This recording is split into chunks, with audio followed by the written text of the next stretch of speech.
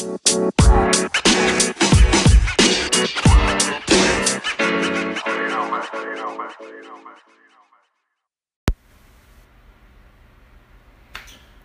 and welcome to Too True to Lie with Harry Day. I'm back in my studio, aka the mud room in my house where you enter from the garage. And we had a football game tonight for my son. He's 10 years old, 5th grader. 5th grade football, organized chaos. I'm the 6th coach out of 6 coaches on our team. But I took it upon myself tonight to be the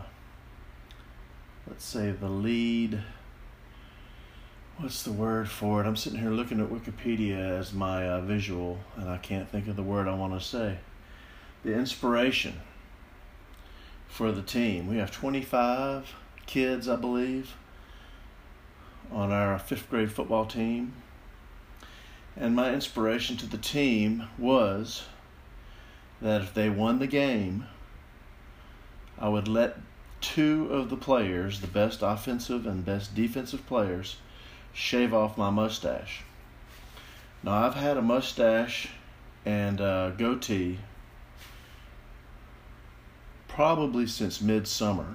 I usually have it all winter during hunting season. Let my hair grow, let my beard and mustache grow. You know, I'm almost 50, so I can grow hair pretty good. I guess I'm very lucky to have hair on top of my head. But now that I'm 50, I can finally grow a mustache. Oops. And so we went into the game. We'd lost our first game. Our guys, they're 5th graders, and they just don't seem to want to hurt other people. But the other teams have, hit our guys pretty good. And we went through the first half, and we were down 12-7, and we had the speech, coaches talking to the kids down in the end zone, and the head coaches were talking about offense and talking about tackling and talking about ball security and playing hard, and there was a lull in the conversation, and the cheerleaders, the 5th grade cheerleaders, were out on the field doing their routine. There's probably about 25 of them. And the boys were mesmerized watching the cheerleaders. We're trying to get the kids amped up for a second half, play harder, get your defense going, stop them, get your offense going, don't drop the ball on the ground, stuff like that. Cheerleaders finish, and the kids are looking around.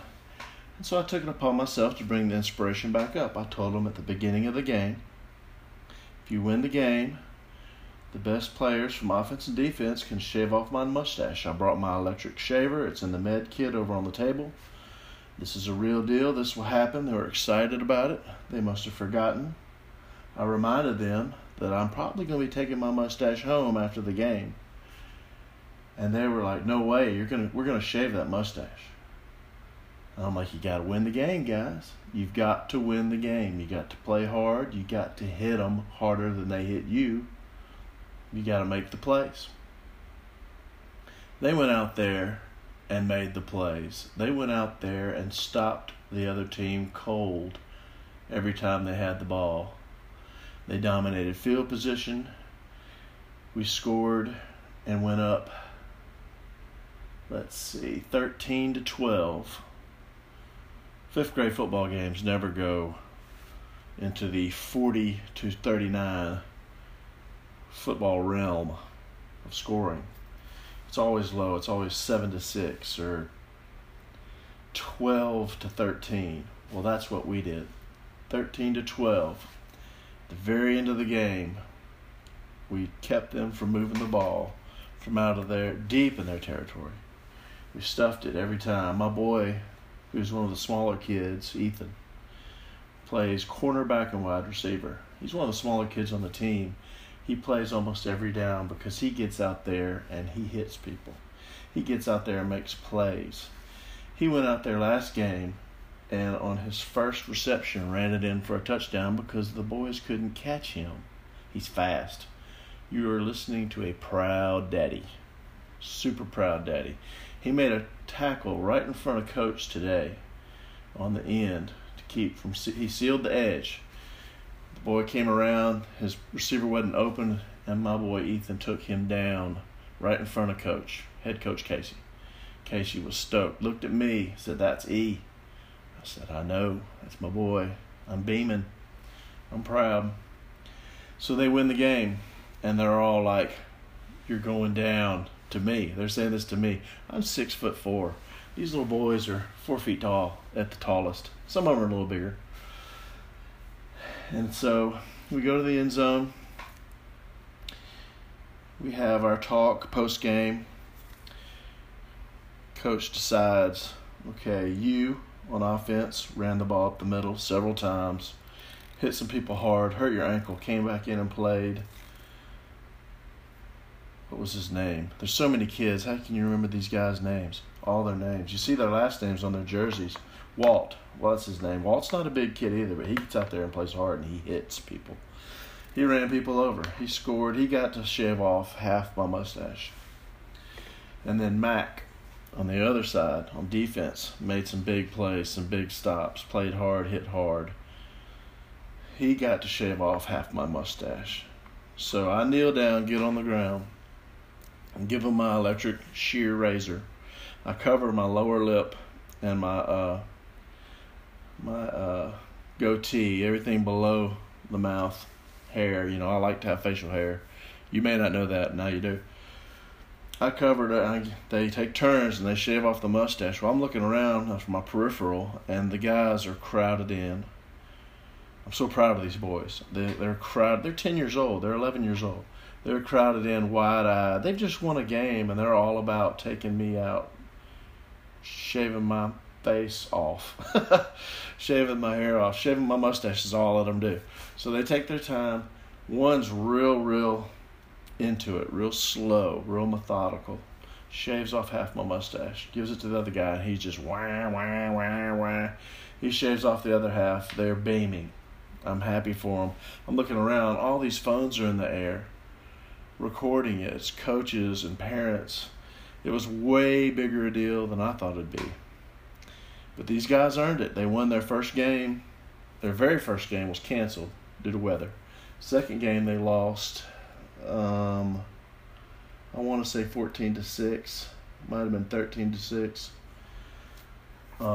This game, they pulled it out. 13-12 win. They were excited. I was excited. All the coaches and parents are excited. You know, it's for the kids. It's all for the kids. This is American football at its purest form. These are kids out there wearing pads and helmets, hitting each other. Kids got hurt in this game, not seriously. They had to come out and walk it off. You know, some had to dry their eyes. Some had to, one kid got hit with a helmet in his thigh, right on the pad, and he had to be helped off the field limping. But 5 minutes later, he's ready to go. Same with Walt. He was ready to go. He had his ankle stepped on. These kids, man. Love your kids, guys, ladies, moms, dads, grandparents. Obviously, grandparents are going to love your kids. Moms and dads, love your kids. Love them more than yourself. My kid pulled a fast one on me tonight. I come walking into the Big Black River studio here in the mudroom in my house to record an episode of Too True to Lie. And he'd left his school belt, which is black, rope belt. Not a rope. He's not destitute. It's the woven belt, but it's in an S shape on the floor. I walk into the room. Oh, that's not a snake. That's just his belt. In the middle of the floor. No shoes, no nothing. Just a belt. Looks like a snake. Now, you may be thinking, why would you think there'd be a snake in your house? Well, I live in the country. My family and I live out in the country. We're out off a state highway at the end of a gravel driveway. And we have snakes out in our yard, out in the woods, out by my little catfish pond out here. I just killed a cottonmouth last week trying to eat a frog in my catfish pond. And we killed a rattlesnake over in the Mississippi Delta a few weeks ago while burning off a food plot to plant duck millet. We'll get into these things another time with the hunting. Right now we were talking about football, and then we got into snakes. The reason I get into the snake part is you're thinking there's not going to be a snake in my house. We thought that. My wife came walking out the door the other day. We're going out to eat. I'm in the truck. Kids are in the truck. Got the AC on. It's summer. It's hot. I can just barely see the profile of our garage door. I see it open. I see maybe an inch of my wife's right hand and maybe her nose tip and a strand of blonde hair stick out the side of the door view. I hear a scream and I see the door slam. I'm thinking, what in the world is she doing? And so we're sitting there another about 30 seconds, and here she comes out the front door, wide-eyed, comes to the truck, says, "Harry, there's a snake at the door." And I don't mean a little snake. I mean like I look down and there's a snake from door right to door left. It goes beyond both sides. I slam the door, go take care of it. I'm like, oh my gosh, I bet that was a really long snake. So I get out and I just walk into the garage. I'm not too scared of snakes unless they're in my face. And there's a 5-foot long rat snake, which is a very colorful patterned, dark brown to black with light brown diamond patterns all up and down its body. Beautiful snake, really, if you're into reptiles and that sort of thing. But this is a 5-foot snake across my doorstep, from behind the garbage can across the doorstep to the shoe area where we put all the hunting boots and things right outside the door. And so I get I believe I got a stick, maybe a golf club. I think I got a golf club. Picked it up and threw it into the backyard, and it starts crawling back towards the garage. Well, I'm like, well, I can't have this living in my garage area. So I get the pistol out of the truck. I have a Judge. It's a .410 pistol. And I go and I pop snake in the head. It's dead. Well, here comes Ethan, my boy, with a plastic baseball bat from his youth. He starts beating the snake. It has no head. And so I let him beat it for a little while. And I go back into the woods, back behind the house. There's a pine plantation that's not ours. And I go throw it over the fence into there. And, the foxes and the possums and raccoons and other vermin of the wild will take care of it and eat it within 2 days, I'm sure. Maybe quicker. Bugs go in there after that with what's left of the carcass. So yes, we might get a snake in the house one day. This one was just going past the edge of the house. You may say, well, why did you kill a rat snake? They eat mice. They eat rats. Well, yes, they do, but this one might have made its home in my garage, and my wife will not have that. My daughter, who's 12, likely will not have that.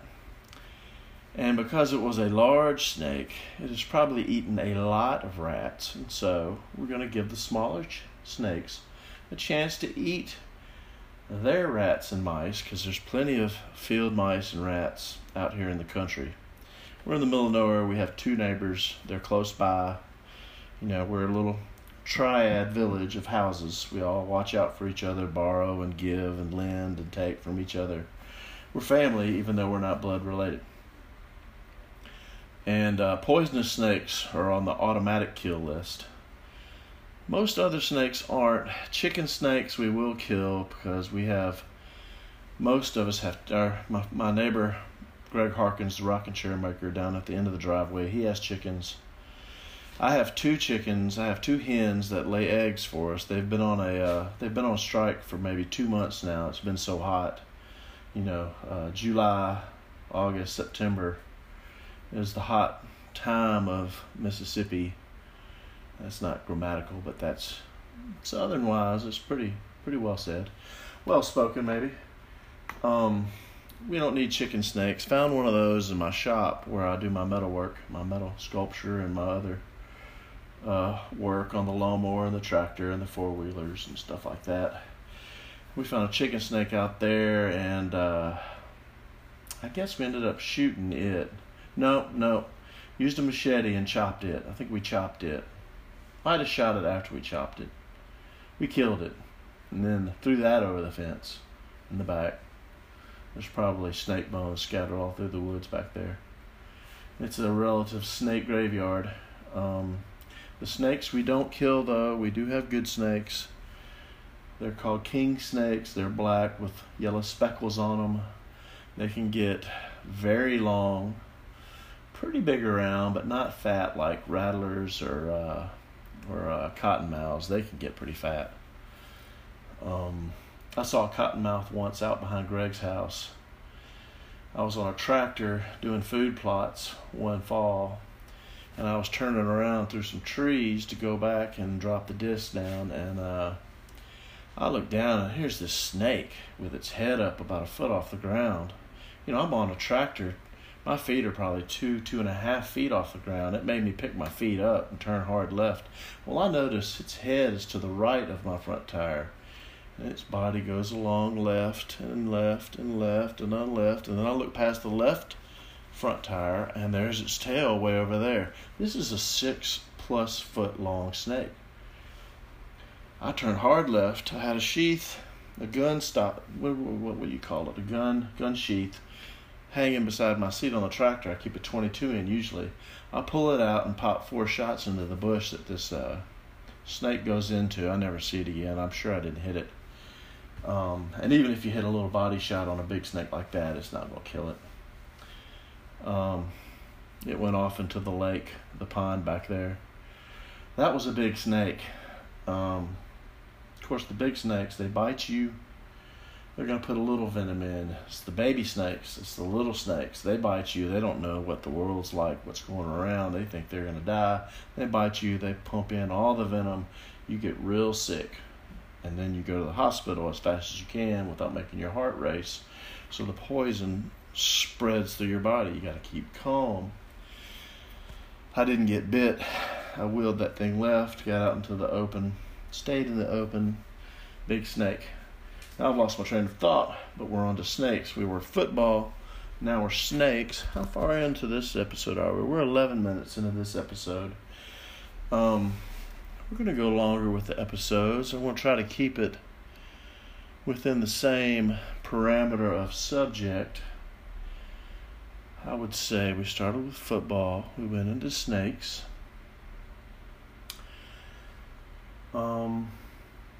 What's the date of today? Today it is 11 at night.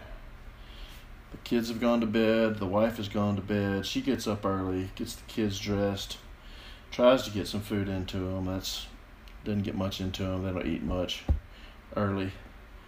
They get a snack early at school. It is the eve of 9/11.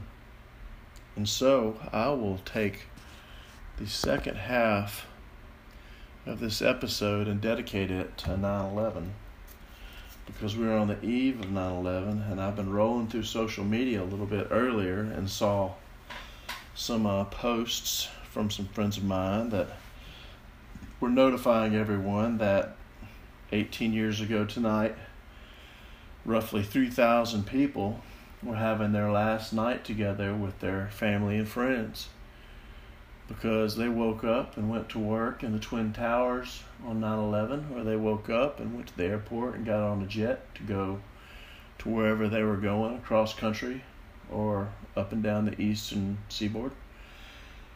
And terrorists made their strikes and crashed their hijacked planes into the Twin Towers, where there were thousands of people. And it became a defining moment in this country for a generation, if not several generations, I would say. You know, the generation of people who witnessed it and went through it. And then we have the generations of children who lost family members from that tragic day of 9/11, or who were the children of heroes of that day, of firemen and first responders, Port Authority, policemen, EMTs, paramedics, ambulance drivers, volunteers, heroes that just dropped what they were doing and helped people out of those buildings, helped people out of the rubble. It was something, quite something. Everyone always remembers where they were. Where were you? You may want to think about where you were in 9/11. 2001, excuse me, I just had some of my Arizona green tea. I'm not sponsored by them, but I love their product. Hey, do y'all remember when the Arizona governor, the female Arizona governor, did something about, I'm real vague on these details, but I'm going to lead it to my point. The Arizona governor did something about immigration or about voter ID back in the 2000s, I believe. And a lot of leftists decided that they were going to boycott everything Arizona.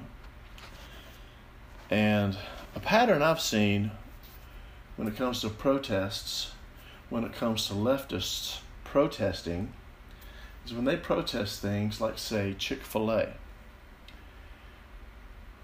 Business booms. It's Main Street America. It's Main Street America, people. They're not typically leftist. I'm not going to tell you whether I'm leftist or rightist. I'm a libertarian. I'm a constitutionalist. I'm an independent. I've said that's as far as I will get, when I'm talking about politics.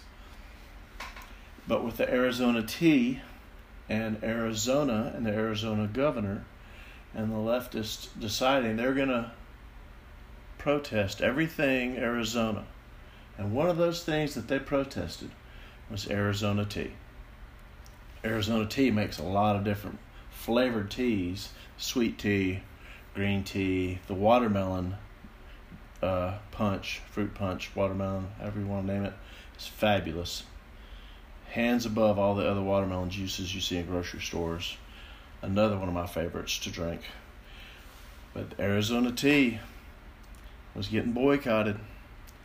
And it took a little while to get out that Arizona tea is based in the state of New York. People didn't know that. Arizona tea wasn't really taking a hard hit by the protesters because leftist protests just seem to not work. Maybe they can find a way to make their protests work better. I know Antifa is a leftist org that protests things, and they're borderline domestic terrorists these days, so don't get mixed up with them. I doubt they'll protest 9/11. So now that I've tangented out on another thought, because I took a sip of my beautiful Arizona green tea in my Yeti cup. I'm not on that same one. I am 23 minutes into this podcast, so I better speed it up a touch. I will say, where was I on 9/11? I was living in Charleston, South Carolina. I was living on Folly Beach. I was living alone in a little beach cottage about 2 streets in from the beach. It was in my surfer period when I surfed for life, and I had a lot of side jobs at the time. I'd been fired from my golf caddying job at a golf resort at Kiowa. And that's a story in its own that I'll get into another day. But I was starting a new job that day, 9/11. I think it was a Tuesday, but I'm not certain. 2001, I was going to be a bicycle delivery boy. Imagine that. I was in my 30s at the time. For a restaurant downtown where I hung my paintings. I do oil and acrylic paintings. I don't do them so much now that I do metal sculpture. But I had hung paintings down there, and they needed a lunch delivery guy.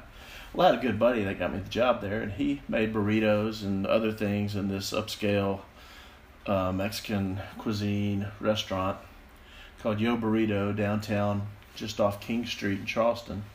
And he called me that morning and said, "Harry, you've got to television on and check out the news, some bad you-know-what just went down. I turn it on. One of the Twin Towers is burning. I only watch it for a few minutes. Live footage, bam, the next one hits. The plane hits the other tower.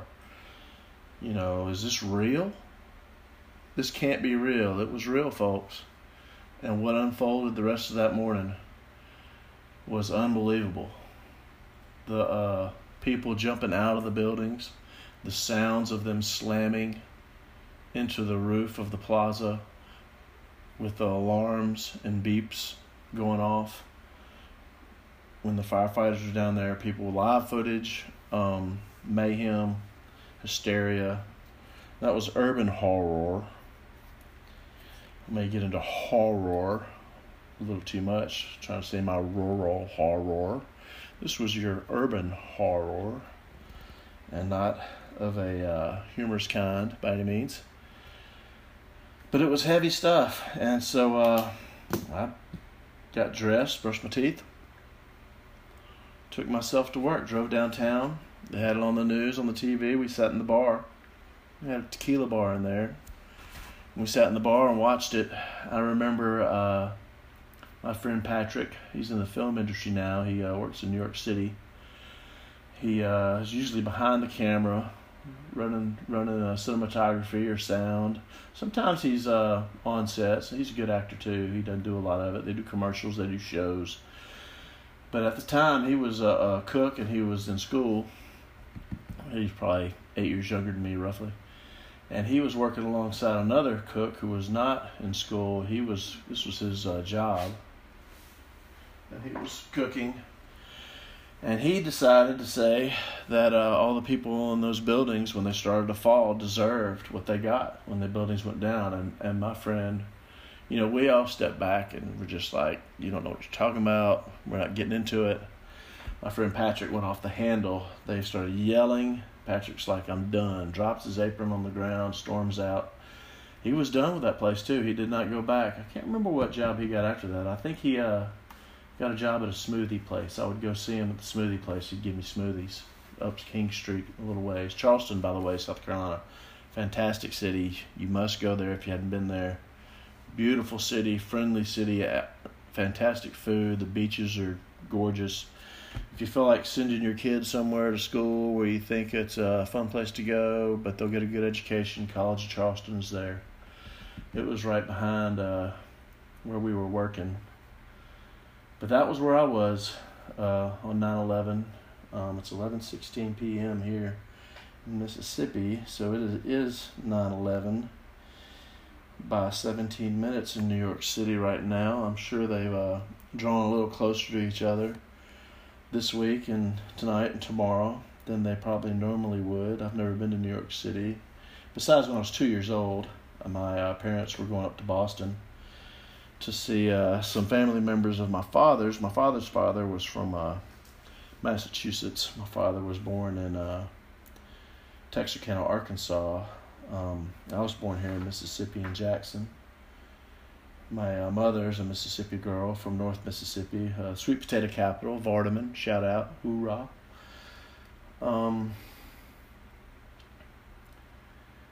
But just like my intro on my podcast, it all boils down to respect your neighbors, respect your friends, love your parents, love your children, love each other. Be kind, smile to strangers, hold the door open.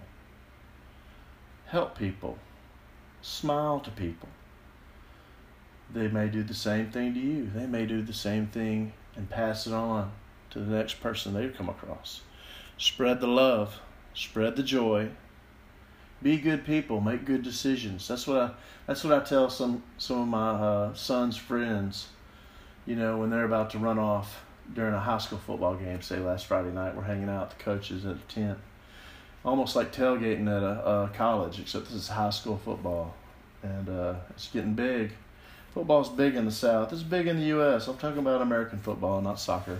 We love soccer too. We're not going to down the soccer. We like all sports. We like all people. So peace, love, and unity.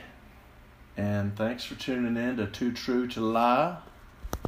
My name is Harry Day. And I'm almost dead on 30 minutes, which is my goal, I think. I'm not so sure. But I'm glad you came and listened to my little show, my stories. Maybe they're happy, maybe they're warm, and maybe they're stupid.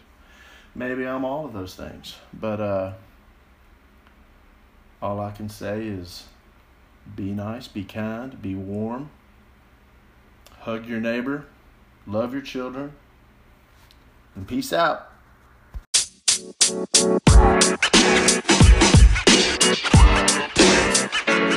know, man.